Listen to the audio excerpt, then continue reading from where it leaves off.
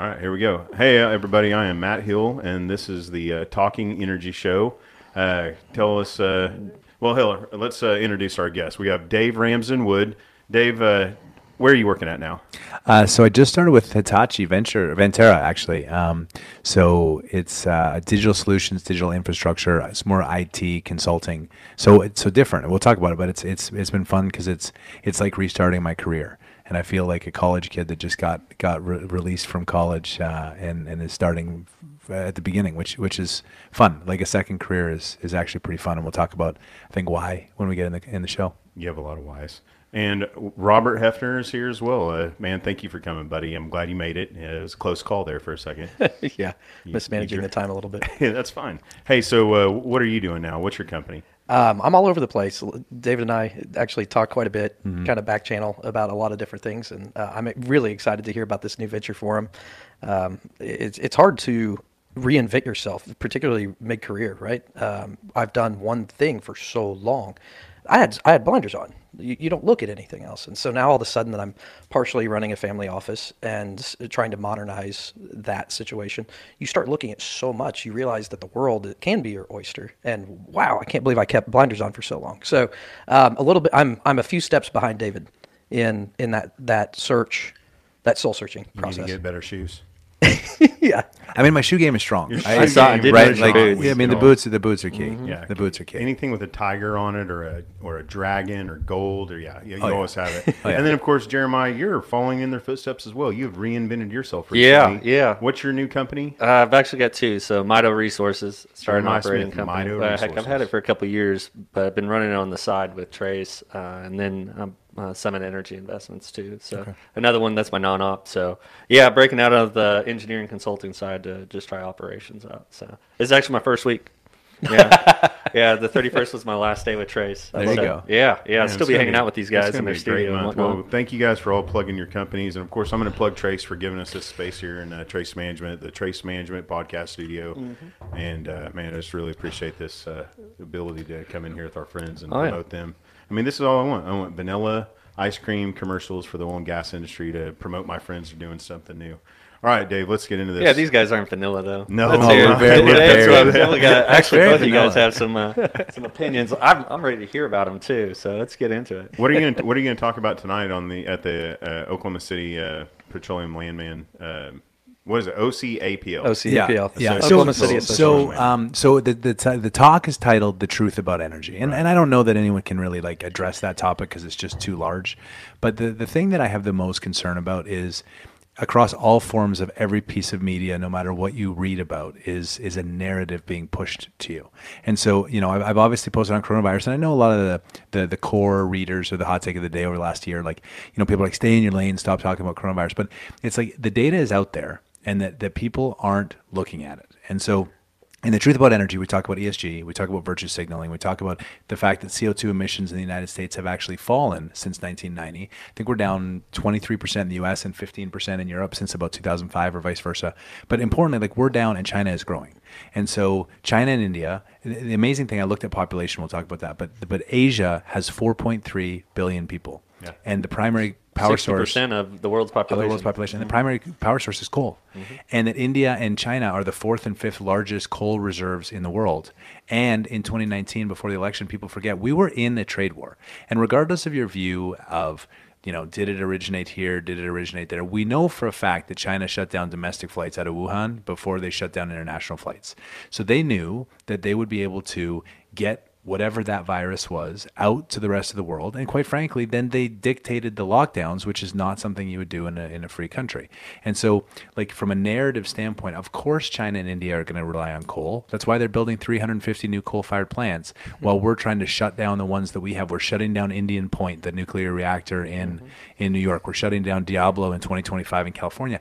And so yeah, I mean, every energy form has a trade-off. But if we really cared about CO2, the U.S. would be investing in wind and solar in China where they make the solar panels, and we would have them take that with our money instead of building coal plants and give them preferential return. If that's what this was really about, that's what we would do. And then ship the energy over to us. Or they can That's just use it for if themselves. I cared And so much about my trees back here, then man, I should have everybody ship me energy and not make it here. so I have a stat that just shows that I think the U.S. is 30.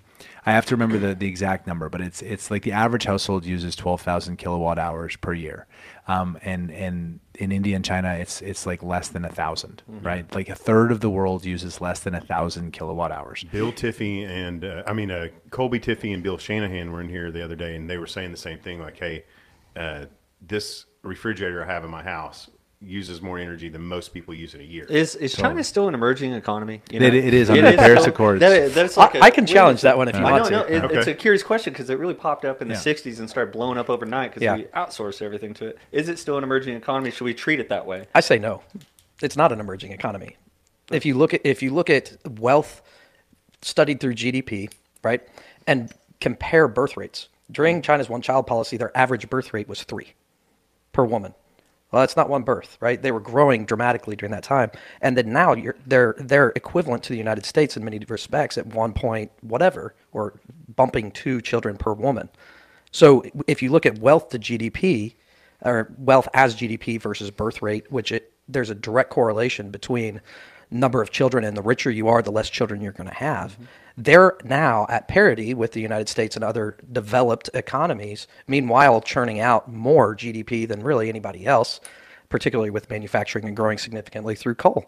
So I think there's a really good statement to say that we need to readjust how we view the world. I think it's a really astute question. I don't think they're an emerging economy anymore.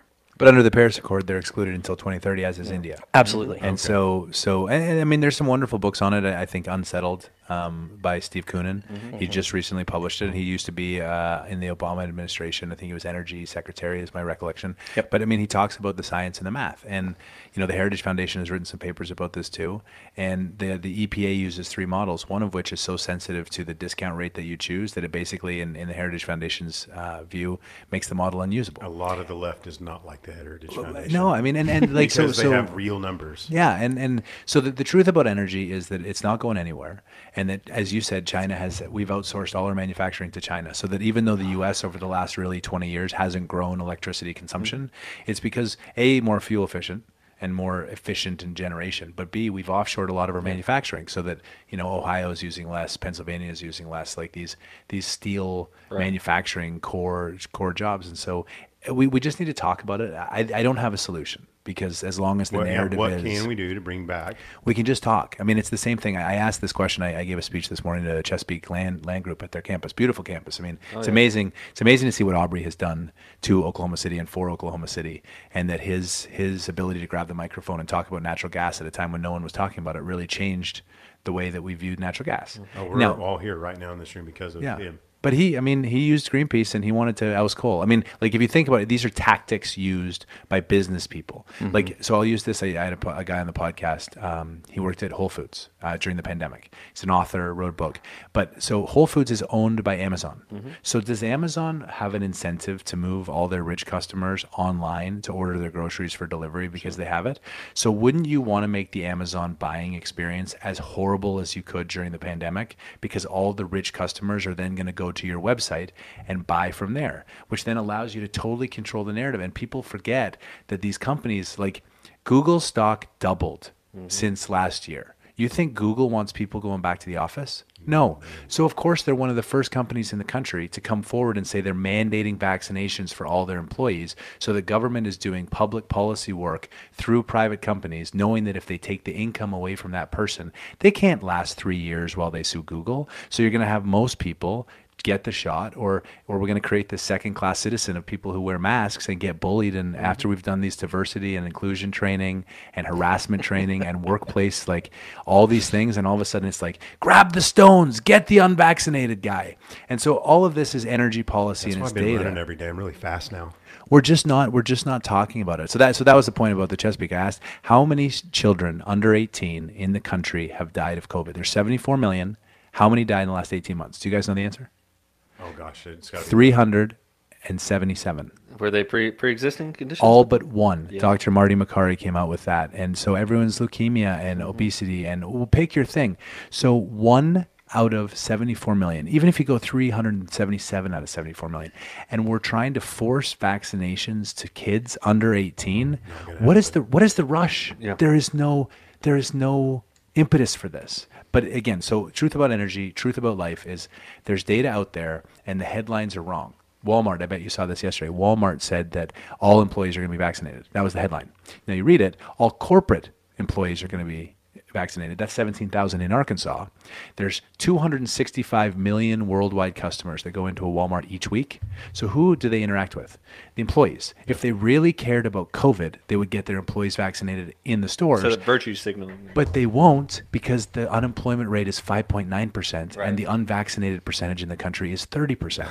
So they're trying to manipulate data to encourage a behavior without actually acknowledging what's going on. So that's what the speech is The broadly greeter about. did hand me a mask when I walked in today, and I said thank you, and I just kept it and put it in my pocket.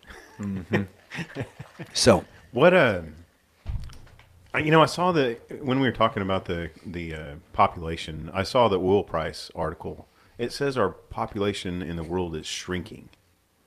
if you go to Did you see that? Yeah. worldometer.com, One of Well, our what about one of our own First industry world countries, though, magazines. such as the United States and Japan, That is our true. birth It rates said are falling off, but oil yeah. and gas industry should be worried because the population is shrinking. I'm like, No. what in the world are they publishing? I mean, Man, yeah. it is hard to filter. If anybody's out there watching this, tune in. We're going to tell you as much truth as possible. We are not filtering this on our bias. It's crazy what's out there. Even our own publications like Oil Price Magazine. Who wrote that? I have no idea. I can't Like wait. that person needs to be Oil fired. Price Magazine came out with an article mean, that said that our is so population shrinking beyond. and we should watch out for oil and gas. It's unbelievable. Even the IEA says the exact opposite. And to a point earlier made about electricity being more efficient, Javon's paradox states the exact opposite about energy consumption. The more energy efficient you become, the more energy you use, not less. That's a hard concept for people to wrap their minds around. Yeah. If you talk about populations, there are 2 billion children under the age of 15, I think it is, in the world today. How many will there be in 2100? The answer is 2 billion. Wow. No change. Why is the population then growing? Not shrinking because of the birth rate. It's because we're living longer, dramatically longer. Healthier because of oil and gas. Well, it's cleaner air. I mean, that's for sure. Well, I mean, we're able to shield ourselves from sources that we Sure. normally wouldn't have been able to control back in the day. But that is the most absurd thing I've heard in a long time. So I pulled it up, and again, for listeners, if you want to look at data, go to worldometer.info, and it's a great site that has births, deaths, hurricanes, water use, oil use, gas, all the things, plus coronavirus stats. But so far this year, there have been 228,000 births. So far today, there's been 228,000 births. This year, there's been 81 million births, and the net population growth year to date is 47 million people. And so we're roughly halfway through the year. So we're adding roughly 100 million people. That's why we're currently at 7.883 billion people, and we're projected to be 9 billion by 2050. So again, if Everybody needs cheap, affordable, energy. reliable energy. Absolutely. And if we're going to have the conversation about energy, I want to have the conversation about scarcity. Because it won't impact our lives, but say 300 years, 400 years, you'll run out of oil, coal, whatever.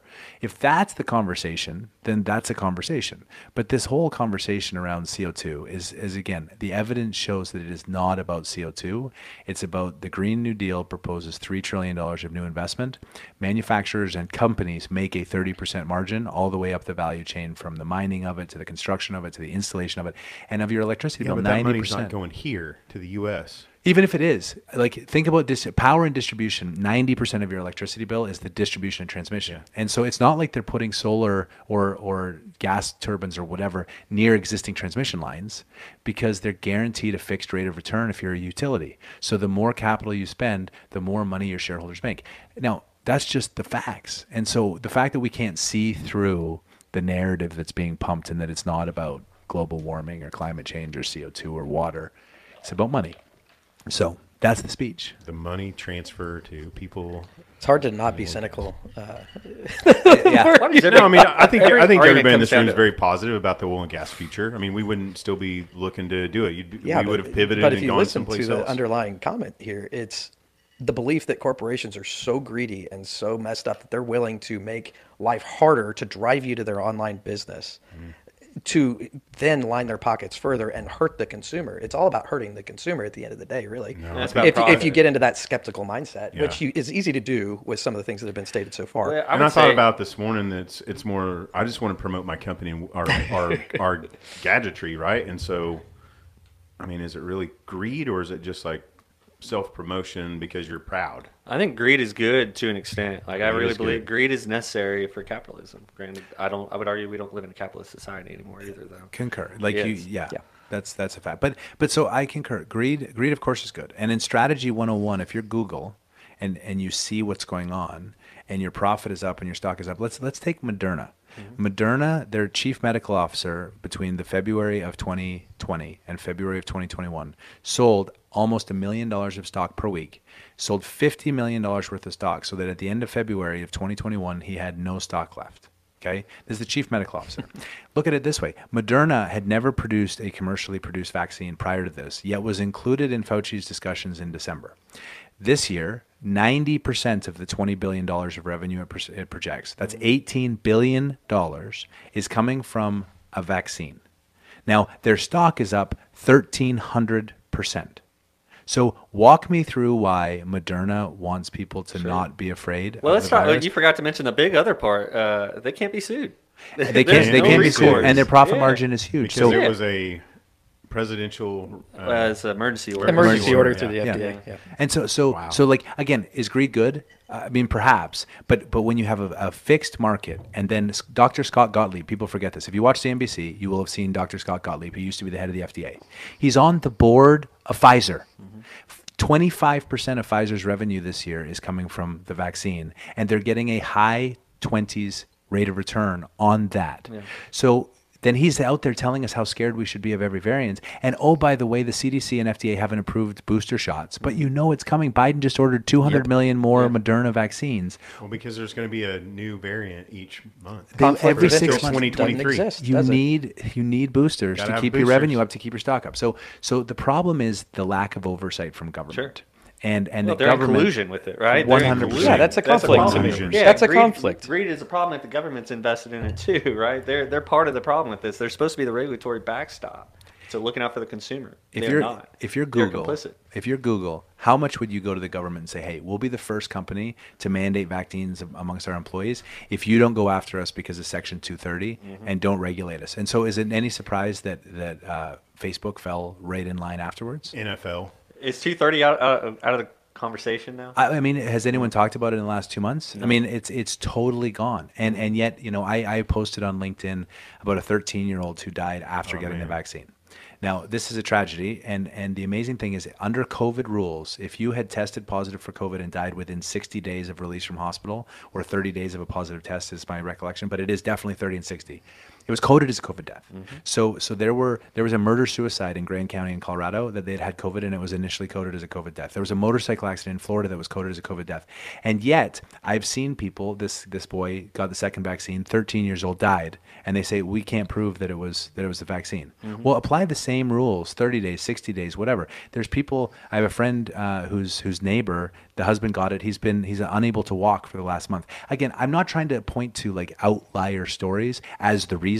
What I'm pointing to outlier stories at is they're not being discussed in the media. They're being censored. And my point was LinkedIn brought down that post. Yeah. I had 10,000 Oh, views. if you post anything about COVID that doesn't promote their agenda, it's probably going to. Well, it's cancel culture at its finest, right? Absolutely. Yeah. Just it's for asking tough. a question. It's tough. And that's so truth about energy. He got we kicked need off it. of LinkedIn before too, by the way. I did, yeah. We need energy massively. Carbon is going up. If we want to, like, we are climate change. We cut down trees to build houses. We live in environments that are minus 30. If we didn't do those things, like there was in the Black Plague times in 1350, there were 150 million people on planet Earth. That's all it could support. And all the evidence shows higher CO2 creates more plant life. So Yeah, if we're Earth gets feeding a better. growing planet, like having a longer growing season with more plant life and more agriculture is a good thing. But God forbid that you should say that carbon is not bad. Yeah, I mean, to that point, I'll kind of confirm with a story. A friend of mine from Fargo, North Dakota, wildly successful at a young age. He got into real estate, did some REITs, bought out all his investors, then got into storage units. Made, I don't know, $25 million by age 30. Moved to Phoenix, Arizona from Fargo, and he kind of splits time there. Well, they own a bunch. He comes from a farming family. And now all of a sudden, they're planting crops that they've never planted before in Fargo, North Dakota on their thousands of acres. because it wouldn't have grown before. Warming has helped them be able to plant new agriculture, new crops that are wonderful for their soil, and their yields are going up dramatically. So I mean, it definitely plays So in. that's good for capitalism, but let's talk about the other side of that. What about polar bear? That is a lie. You don't think the polar bears are losing their Go environment? look it up. They did a follow up on YouTube, a bunch of other stuff. That they used that polar bear as like the quintessential. I think it was Time magazine, if I remember right, that ran that YouTube ad, and it was like, oh my God, look at this starving polar bear. Well, you follow up on that entire story. Polar bears are actually thriving in that very spot where they filmed that starving polar bear. It's a straight up lie, misinformation, and propaganda machine. Yeah, Greg Wrightstone, he uses that one in Does he? hurricanes. Yeah. And Greg had done a post on polar bears about February of this year, and that post was also taken down. But Bjorn Lambert, who wrote False Emergency. Yep. False Alarm is false alarm. false alarm. False alarm. He talks about the rhetoric is that hurricanes are increasing when Not in at fact all. they're not, and even in wildfires you can see numerically that there are less. But also we're building, like in California, we're building houses in areas that shouldn't be, that were not previously with To humans, get wildfires. and then we have to run electric lines to them, which start fires, and then the forest maintenance. Again, there's lots of reasons, but like everything is, my pants don't fit because of climate change. My, I like bourbon because of climate change. Whatever it is, you can just attribute. It's snowing because of climate change. I mean, it's again, Which it's has just happened in Brazil. Yeah. They're harvesting wheat in Brazil, and it's freaking snowing, literally last week. And you don't hear about that, do you? And hey, guess what? Brazil is booming in oil and gas right now. They're going toward. I mean, they're doing their best to Israel. There's lots of countries out there that are trying to become oil and gas, countries like Brazil. Israel, announced that too. They're like, we want to be oil and gas. We want to be leaders. What can we do? We're sitting here in this room, man. You all have huge audiences. What can you tell people to bring them back into the fold? And all the people that disagree with your opinion right now, like what can we explain to them? Say, hey guys, there's no climate emergency. There's don't go get the jab. Well, so I want. So there's two things Maybe. I would say. Up to you. I don't think it's don't go get the jab. I think everyone should make their personal decision based on the freedom to make that decision, because we don't just by virtue of living in the United States, we don't earn the right to be the greatest country on the planet. We got that right because we A, fought for our freedoms, B, we codified our freedoms, and C, we have access to natural resources that keep our unemployment rate low. I drove a person that I won't disclose, Uber, and they were from Ghana. They were from Ghana. Uber drove. And the conversation that was had around being from Ghana and the life that you get if you're born in Ghana, just the existence of being born there versus what we have in the US. And we're trying to tear down everything when our population is 335 million. Asia's is 4.2 billion, and every one of them wants to live like way we we do do. here. They send their kids to college here, and then we don't even have work visa programs for the people that come here, so that students have to work under the table jobs and get driven by an Uber driver because they can't go back to Ghana. And instead, we send them right back from Harvard back to China, and they're trying to live like us. So what are we doing? What are we doing? We're electing people that have created crap policy, and they're crap leaders. I mean, that's So you're it. saying you love baby boomers? Oh man. So would you say Sorry, had to throw that one in there. Are there adverse effects to what we're doing? To I the think use of Absolutely. Of No course question. there are. Absolutely. No question. Absolutely. So, but your argument is it outweighs the good, the success of society. The existence of society is a trade-off, and we have built over thousands of years the society we have, and no matter what it is. So wind and solar is a perfect example, right? After 20 years, solar panels have to be recycled. The rare earth minerals that are in solar panels and the amount of energy, like to make a solar panel, you need an electric arc furnace. Sounds like a lot of electricity, and it is.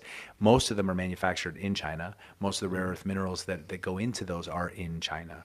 And so everything has trade-offs, even solar, even wind. So I'm an all energy guy.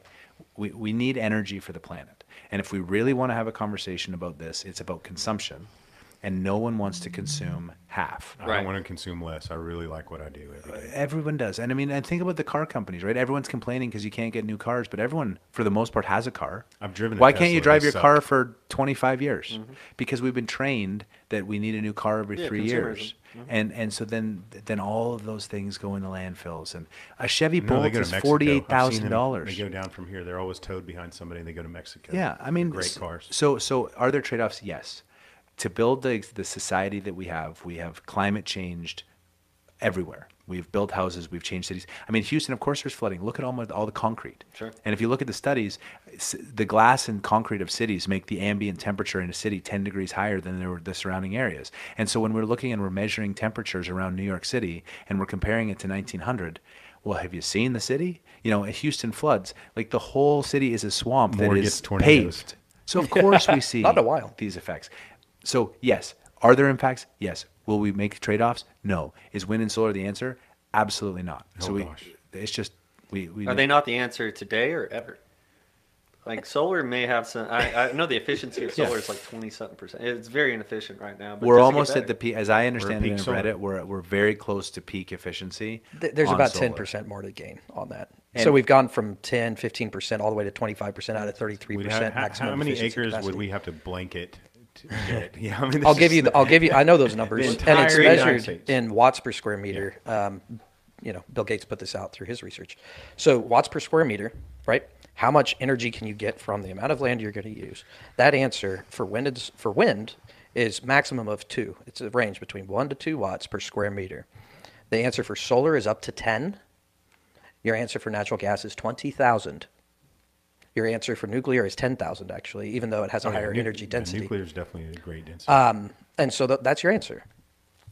Very specifically. If you extrapolate that and you wanted to do, which is not possible, by the way, but if you want to do 100% wind and solar in this country, it would take and I put this out, I think cover the entire state of California, New York, and Vermont in wind and solar, the entire states, in order to make that a reality due to that lack of energy, the energy disparate nature So basically, of those I need energies. my own house and my neighbor's house and a couple more houses covered in solar panels just for what I use. Plus, I need a couple windmills just for what I use.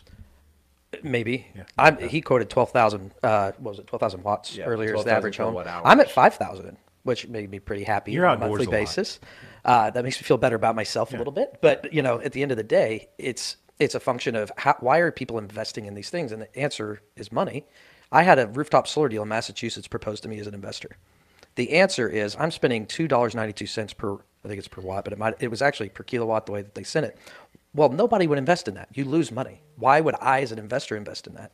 The answer is all of the subsidies that you get. Day one on a $1.3 million investment for this specific one, I get to write off about $300,000 in subsidies. I get $250,000 in Section 179.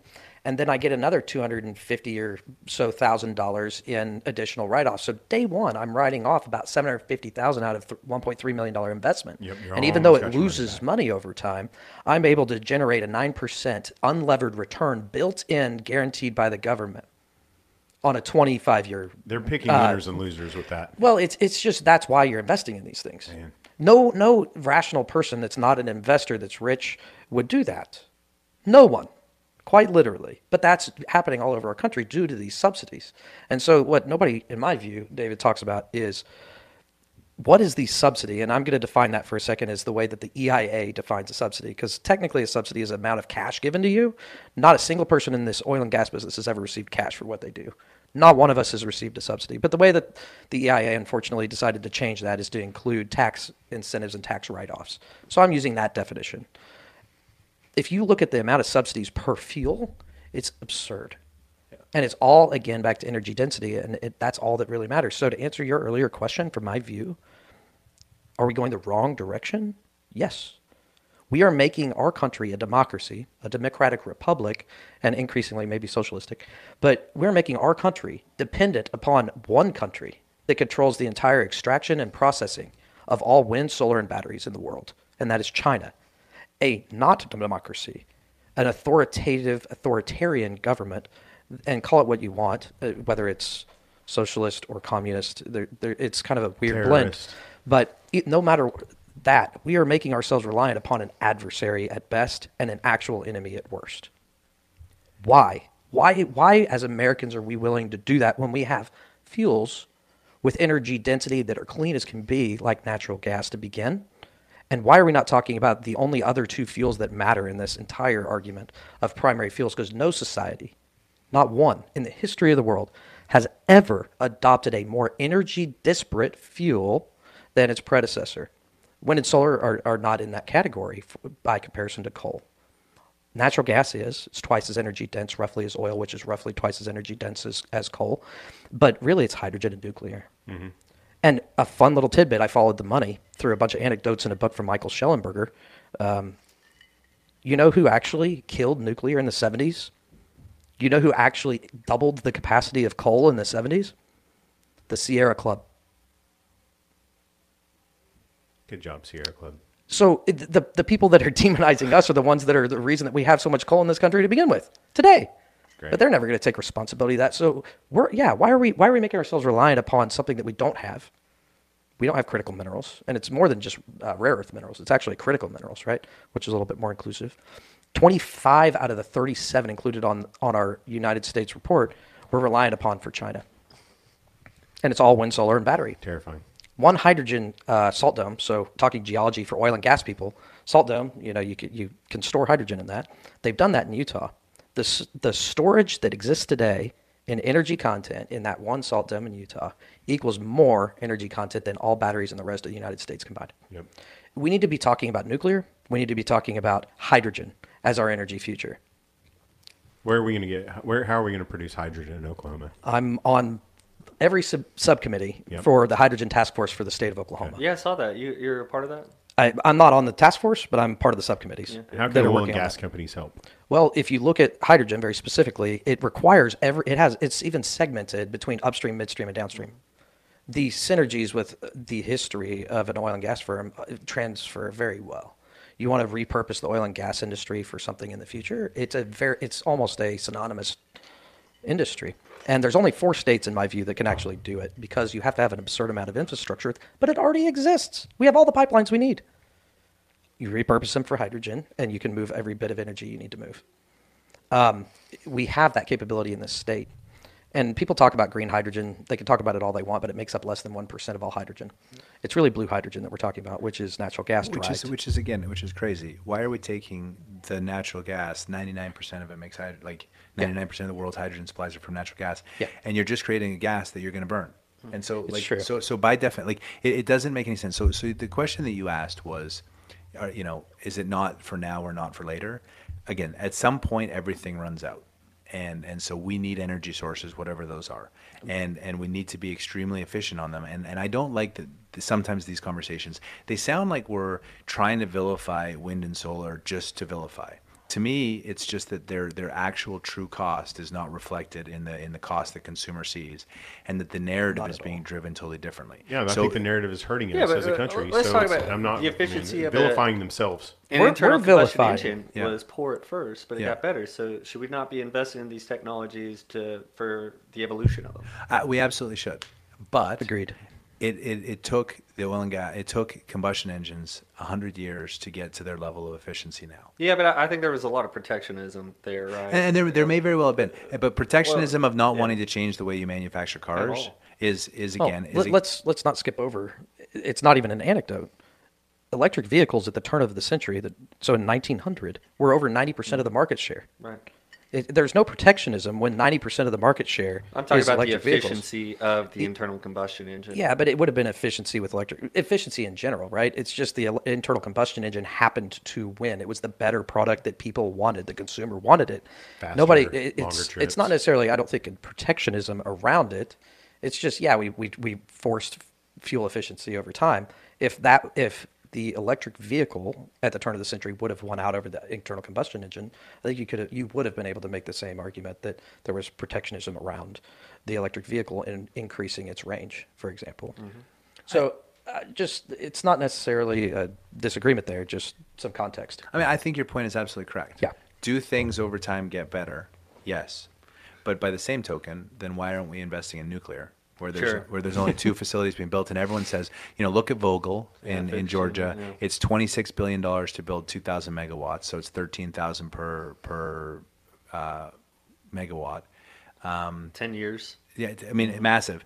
And so, but the same argument that they made for wind and solar is the same one that we should be making for nuclear. On what small scale could you be doing that? Because again, the world needs energy. Like combustion efficiency was a consumer-led thing.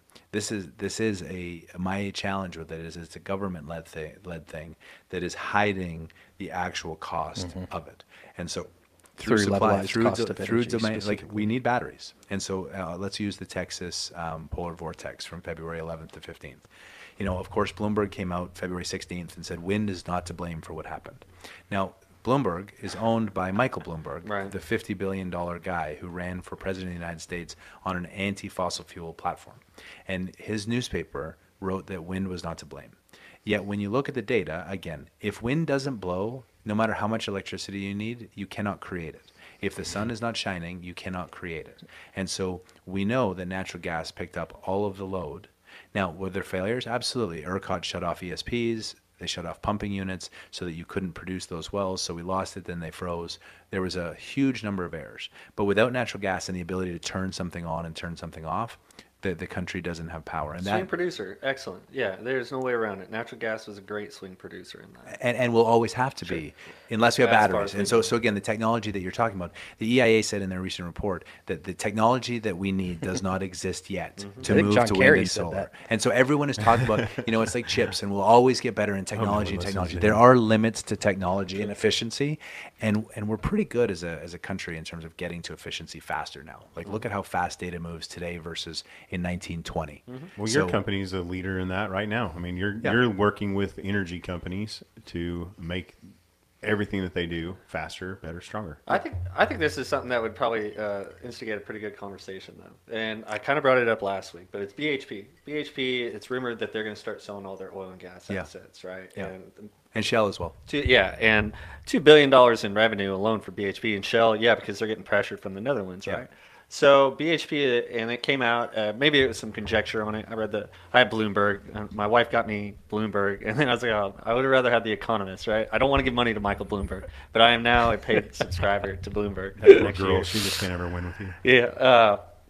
Anyway, so God bless BHP you, came out Julia. and said, we need to sell now because we don't want to be left holding the bag in 10 years.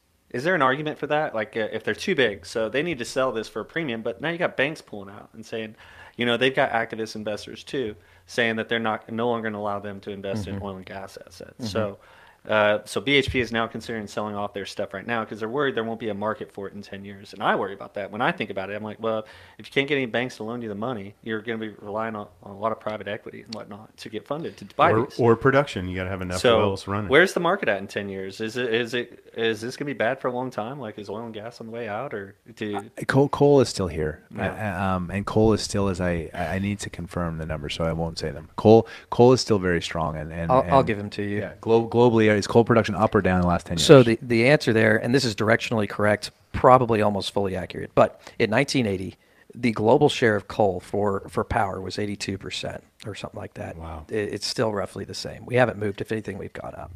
And so people talk about an energy transition, which I think is really what your question is about. Well, what are we transitioning when the actual numbers tell you that we're not transitioning at all? And you can't. Yeah. So I think it's an improper framing of the discussion to call it a transition to begin with, mostly because it's probably more of a reordering of energy systems than it is a actual transition. And when you transition, you have to transition to a primary fuel, not secondary fuels, which by nature wind and solar are. So what are we talking about when we say transition? And I've started asking myself that, and I think it's a good question to be asking in this context. But those are roughly the numbers, David. And so, but you're asking, where does oil and gas go? I mean, it goes nowhere, because fundamentally, as long as we continue to get richer as a world and population continues to grow, and we don't change consumer habits, we're going to need more electricity. Even the electrification of the grid, where we turn, the U.S. has 20 million barrels a day of oil consumption, of which 70% is in transportation. Now, we know that the weight of batteries on an airplane don't make it possible for commercial air travel, and the same thing for trucks. You can't have enough batteries to move trucks. So, but 70% of transportation of oil consumption is transportation. So if you're going to take 10 million barrels a day of oil and convert that into electricity, that's a massive. Wind and solar, again, won't pick up that load. And so you have to expand natural gas. So will oil continue to play a massive role in the world? Absolutely. And especially if there's no demand for it and prices, like if it's $2 a gallon, I talked to a friend today, has the best analogy ever. How much would you pay to go 27 miles with 2,000 pounds of your stuff? Because the answer is right now you can pay $4 and do that, right? I mean, and that's an incredible, if you want to go 27 miles, you could get a bike, but how are you going to pull 27,000 miles? So, that is the power of gasoline. $4 gets you 27 miles with 2,000 pounds. I can go to Austin, Texas today and visit my brother and talk about these same things that he argues with me with because he's a liberal in Austin, Texas. Yeah. So I don't think it's going anywhere. I think BHP, and this is the fallacy. I'll use Shell as a better example. They're going to sell their Permian asset To Devin, I hope. to somebody. Come on, Devin. And it's going to be $10 billion, and they're going to reduce their Rooting for CO2 Devin. emissions. Yeah. But the net CO2 emissions are not changing. They're just changing the emissions of Shell, which it's like a no peeing section in a pool. Like that doesn't exist. I love it. I love it. So I just have the intellectual dishonesty around Yeah. the conversation. So again, I wanted to circle back to the whole, I don't want this to sound like we're trying to hammer all these things. It's the intellectual inconsistency of the same people arguing that we can't do oil and gas, have 3 cars and live in Minnesota where it's minus 30.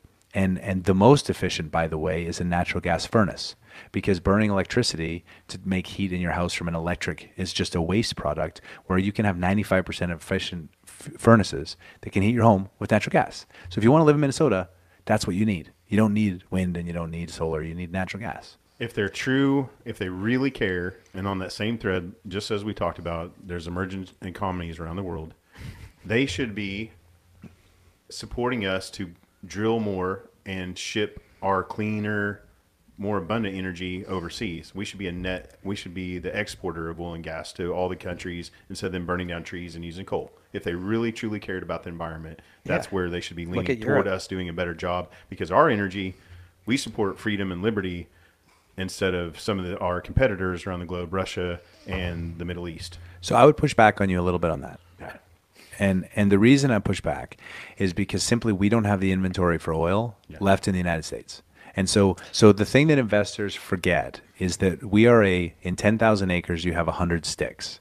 Once those 100 sticks are gone, they're gone. We have gas. We have a Yeah. tremendous amount of natural LNG gas. is But what we need to be building all over the coast One- and in Oklahoma.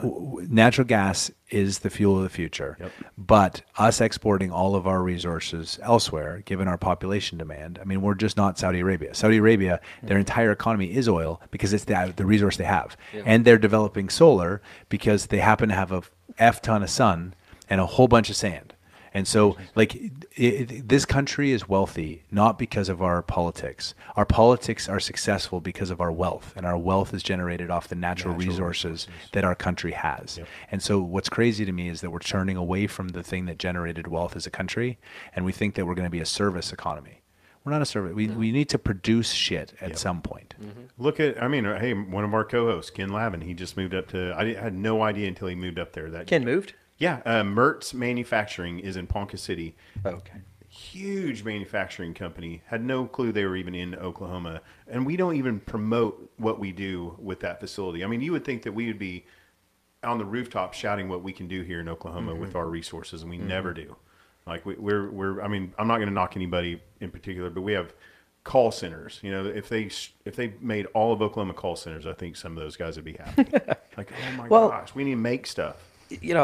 I agree with making stuff, but answering Jeremiah your question, and I want to keep anybody who's listening to this a couple points that have from previous discussion.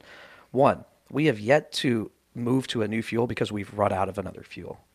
Yes, oil and gas is scarce; it's non-renewable unless you have hundreds of millions of years.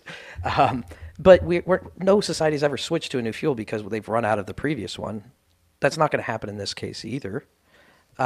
So there's some perspective there. Going back to a previous thing before answering your question, Jeremiah, a little bit more, I'm going to answer it pretty boldly maybe because I put it out in 2019 and everybody called me crazy, is that for those listening, and you've heard a lot of different things around the ERCOT failure, I want to give you some perspective on what one side versus the other is arguing.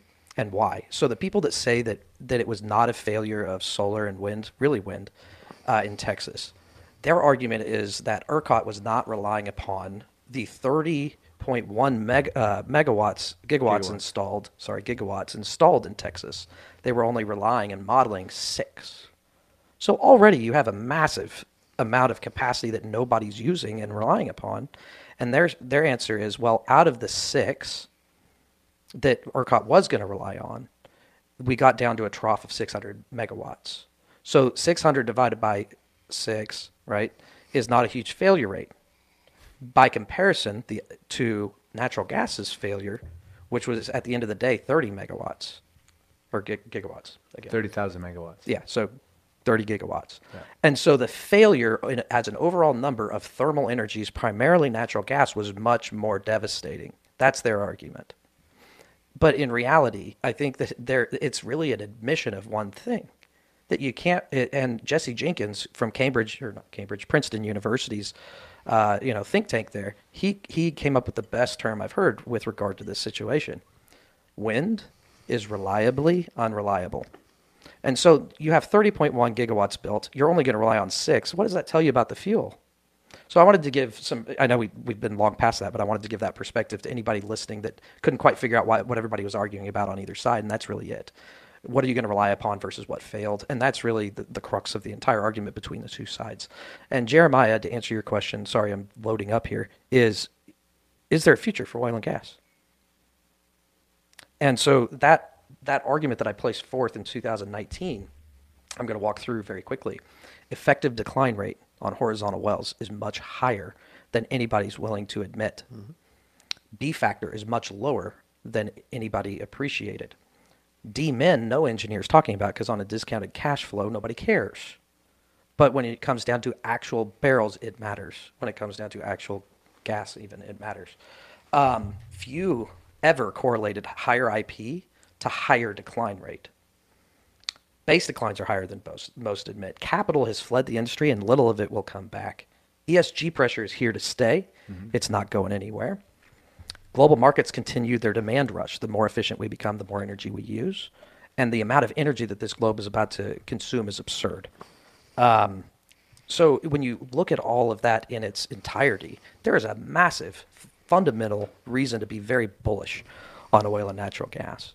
Prices. Yeah, and I called for $150 oil in 2019 by 2025. And I also called for $4 sustained gas in 2019 by 2025, and we're basically at it right now. So sustained is the key, right? And that is going to be the admission of the left, admitting that you can't fuel society without a clean fuel. It's the only clean fuel option that can be deployed more quickly than nuclear, right? Mm-hmm. So they're going to be forced to admit that. The Democrats in the United States finally, for the first time since 1971, added nuclear back to their platform.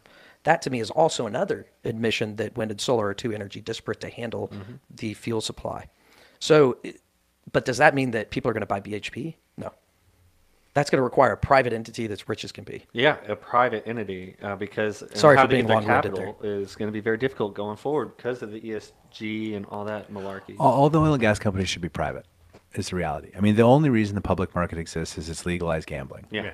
And when you look at the valuations of Airbnb, Uber, Tesla, Google, and pick your thing.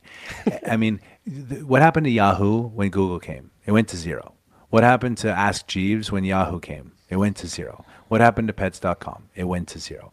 Everything at the core will go back to zero. But the bankers and the equity providers want to have an exit.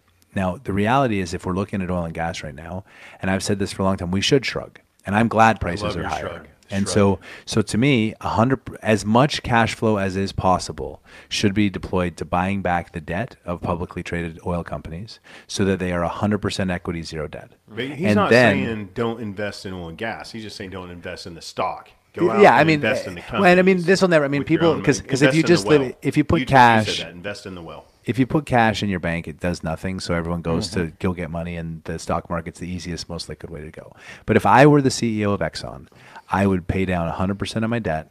I would continue to buy as many companies as I could with my equity. And once I had zero debt, I would start buying back all my stock until I was private. That sounds easy, but paying down debt alone is difficult because all we've done is burn. Oh, Capital. yeah, 100%. I mean, Yeah. and 10 I years. said this, going into coronavirus, the reason I was long the companies I was, but fundamentally short, 95% of companies at the beginning of 2020 were overvalued, and not just hell. overvalued by a little, by a lot. Still, Now, yeah, 100%. even worse. Yeah, Like, the bond buying and everything else. It's insane. they're overvalued. 100%. 100%. There's no oil and gas company that trades But the below calls its just net came asset in. value. I mean, all the reports say that everybody's made money.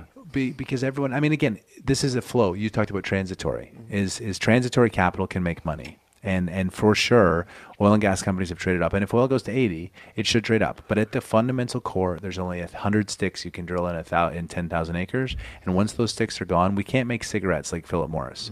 You can make billions and billions of cigarettes, and it never stops. At Google, there's always data to sell. But in a great point. in our industry, we run out of sticks, and when you run a fundamental NAV value on these companies, they're all overvalued unless you use substantially higher oil and gas prices. Let me ask you this. Or we though. get better at pulling out those natural resources because those sticks aren't getting out, but a few percentage of what's down there. 100%. And the analogy I use is Coca-Cola. Everyone's seen a Coca-Cola can or bottle. If you shake it up and open it, the solution gas drive of the CO2 expansion pushes 10% of the Coke out without any extra effort. And that's what we get. That's That what is we an get. Epic. But then example. then secondary recovery is turning it over Yeah. and dumping it in your mouth and adding bourbon. But For those listening, that is true flatter. brilliance Yeah, in that's a really good explanation. way to put If you don't understand how brilliant that was, I'm sorry, but it is. Well, That is a I- wonderful. are I a used to brilliant man. That is express, wonderful. when I people asked what appreciate fracking was, I'd be like, getting a Capri Sun and blowing. And that was amazing. that is better. That is much But better. and 'cause that so explains gas drive. and it goes in because I can say, well, and if I have one straw or two straws or three straws in the same Coke, it doesn't matter. What matters is how fast I can suck it out. Yeah, the velocity of it. And so where we're at until oil prices are higher, the gravity drainage that will allow us to get higher percentage requires $100 or $150 oil. So now I don't disagree with you. We've never run out of a thing because if oil was 150, fundamentally we would start injecting natural gas and reswelling the oil, and then we would be able to handle more breakthrough because the economics are there. Well, in a $70 world, we can't. I love let that me people let are me ask this injecting question oils because I now. foresee this happening, and it plays to China as well. If I'm China, I'm trying to effectuate this. If I'm China I'm has trying 1,000 to. rigs running right now. if They're you- learning how to drill wells. They may not need us sometime. If oil goes to 150, which I fully believe will occur because of scarcity of supply, it's not a demand problem; it's a supply problem, as we just walked through. But once oil hits 150, I think that the left in this country wants that to occur as well. That plays right into their hands for exerting more government control over this specific industry because the argument becomes this, and I'm curious your thoughts. Oil's 150. Now, wind and solar are more competitive for power than oil is in the transportation segment. This is proof that these are bad guys. They're reaping in record profits on your back while we have better, more plentiful, cheaper resources that you can power your vehicles with. What a crock of crap. I mean, on the politics, I just don't. I mean, left, You don't think they'll right. use that? I mean, of I'm course, using they're- it just as a but libertarian. people are going to use whatever the hell they're going to use to push the narrative that they're going to push, because like there's no such thing as a free lunch, right? And we know that Google and Facebook and others and the employees of Silicon Valley and New York banks have contributed to the Democratic Party because fundamentally there are a segment of the population who are more collectivist than individualist. And right now, because we had a president from 2016 to 20 that galvanized the collectivists, and especially with the response to coronavirus being so individualist, and if he had just been able to communicate just a little bit better, we would have been able to be in a better place. But so politics is always going to swing, and you're trying to win elections. The carbon thing is just politicians have been fed a line by the companies that want to make money. And they want to see capital spent to replace the grid, not enhance the grid. And that until those trillions of dollars are made by somebody, that's going to be the narrative. So is the left actively going to use $150 oil to push a narrative? Of course. I'm going to use the fact that I'm fat to push like cold, whatever the cold stuff that make, they beat Cryo. your stomach with the thing and may lose weight, and I'd lose weight and I'd go on and tell everyone about it. Like we push narratives. It's just what we do. So this is less a left and right. This is more, I just think some people are just wrong and are delusional because they're not looking at the data, which is why I always talk about coronavirus, because the data is clear and no one is paying attention. He wrote a book on that, by the way. What the bleep is wrong with people? That's a great book. I appreciate that. I appreciate Yeah, that. if you haven't bought Dave's book, go get it. Yeah, you got 2 books, right? So I'm working on the second book. The second book's going to be called Jobs in America: How Trillion-Dollar Companies Built Their Business on the Back of Minimum Wage Employees. Oh, yeah. And so my first job at that was Uber. Hitachi Vantara is not part of the book. No. It's a different thing. a But great I do want to work at Whole Foods and Amazon Warehouse and McDonald's and Starbucks as sort of like the starting points. And just see, like, is the American dream alive? You would think, again, this is just, it's a willful dream. If I showed up in the Amazon warehouse and worked hard for 12 hours, you would think that a boss would be like, hey, tell me your story. And say, well, I'm an engineer. I have 2 MBAs. I ran a business, sold a business, wrote a book, kind of do some things. You would think if the American dream was alive, they would say, I don't really know that working on the floor of the warehouse is the right place for you. Let's put you in the management training program or the HR or whatever. And so I just want to, like, it's really and truly, the point of the second book is the American dream alive? It's pacified. I'll love tell it. you, it's pacified by a fucking phone and social media. Your ability to escape your reality. Yeah. So I've always said it, and I'm an opportunist when it comes to left or right. I don't give a shit which side. Because they both typically help you if you're willing to look at it that way, right? Tax policy always helps those that have. But like the whole thing is absurd. People just don't care anymore. Once you get that phone, your day to day sucks. But you give just enough credit or whatever, it's where they can buy that cell phone. Like you can payment plan a cell phone. Everything, $800 cell phone. Society is just numb anymore. They just want to click the headlines and scroll and live vicariously online as a different person that's happy. It's the only way 2020 happens.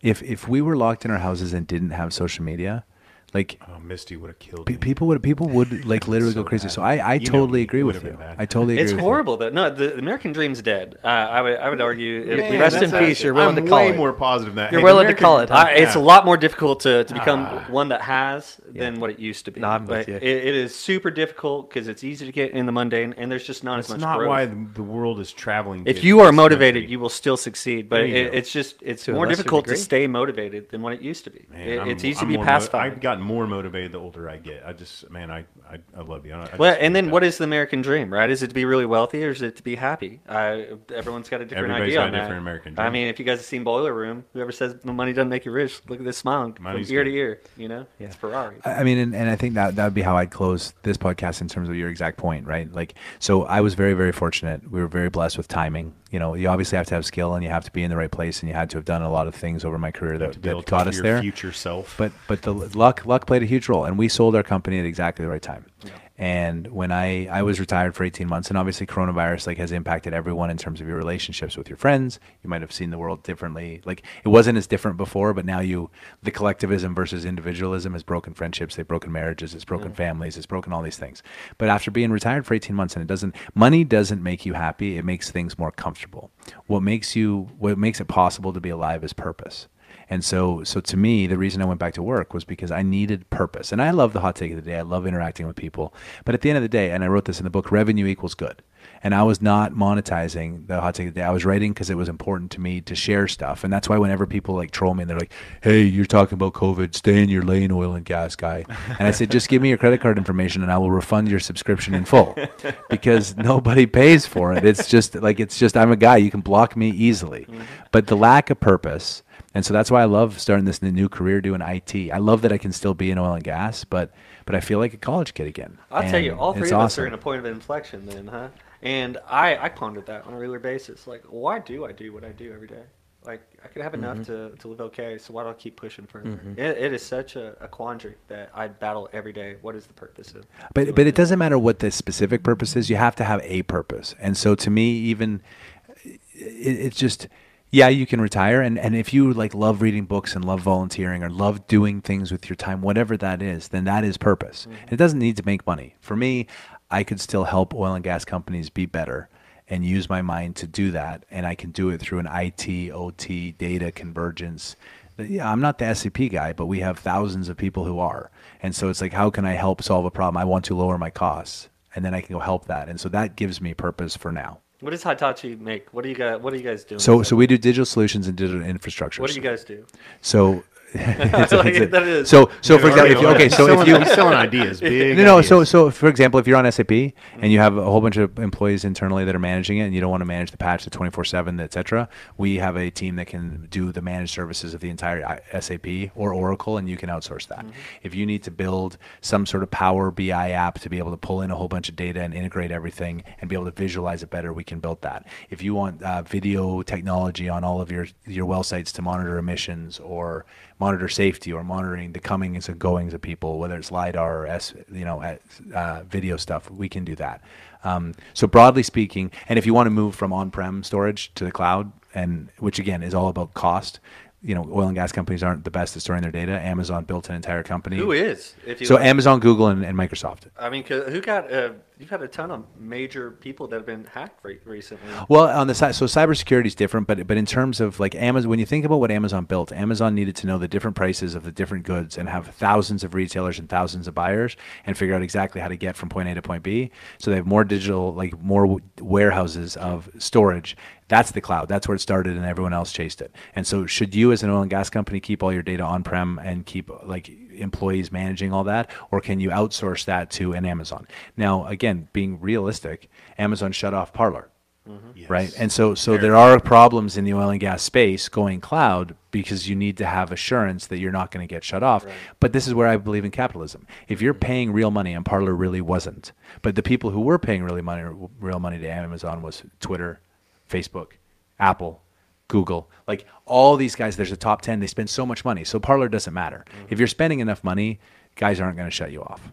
Awesome. Follow the money. Follow the money. It's Follow always the the money. money. Hey, the money follows all the way to the Talking Energy Show. Guys, I just wanted to get this wrapped up and let you get, he's got a couple meetings to go to, but our purpose is to highlight amazing members of this oil and gas network, and you're one of them. Robert, you're one of them. Jeremiah, I'm working on it. Thank you guys so much. Robert, did you have anything else before we close out? Plug David? something Nah. for it. Plug somebody, something, some cause. What are you up to? I'll leave it with this, and the globe is warming. Warm air carries more moisture than cold air. More moisture means more clouds. More clouds means less sunny days.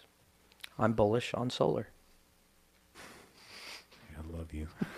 Smart ass. And this is why he's in here, everybody. Jeremiah, what do you want to plug? I got nothing, man. I'm just glad you guys came in. No, appreciate it. Yeah. Thanks for hosting. Thank you guys. It's good to Wave be on the camera. first pod with you, by the way, Yeah. together. Yeah, Yeah, man, yeah, so for happy sure. you came on the show. No, I appreciate it. And I Big got fish, little pond. I love Oklahoma City. We love you. I Come do. back You hear that? anytime. You hear that? Anytime you're in town. I bet you he says that. He had to look at his phone when he remembered what city he was in. Yeah. though. No, So I he says love- that everywhere he's I at. love We Oklahoma love City. you too, buddy. love I just Oklahoma want you to come in anytime you're in town. Just man, this desk is yours. Love it. You can bring anybody. Man, you know a lot of cool people. Maybe you. Hey, ask Clay to come into our studio. He keeps avoiding us. Yeah, there's a lot of great people in Oklahoma. That's it, everybody. Thank you guys. Take care. God bless. Tune in next time. Bye bye.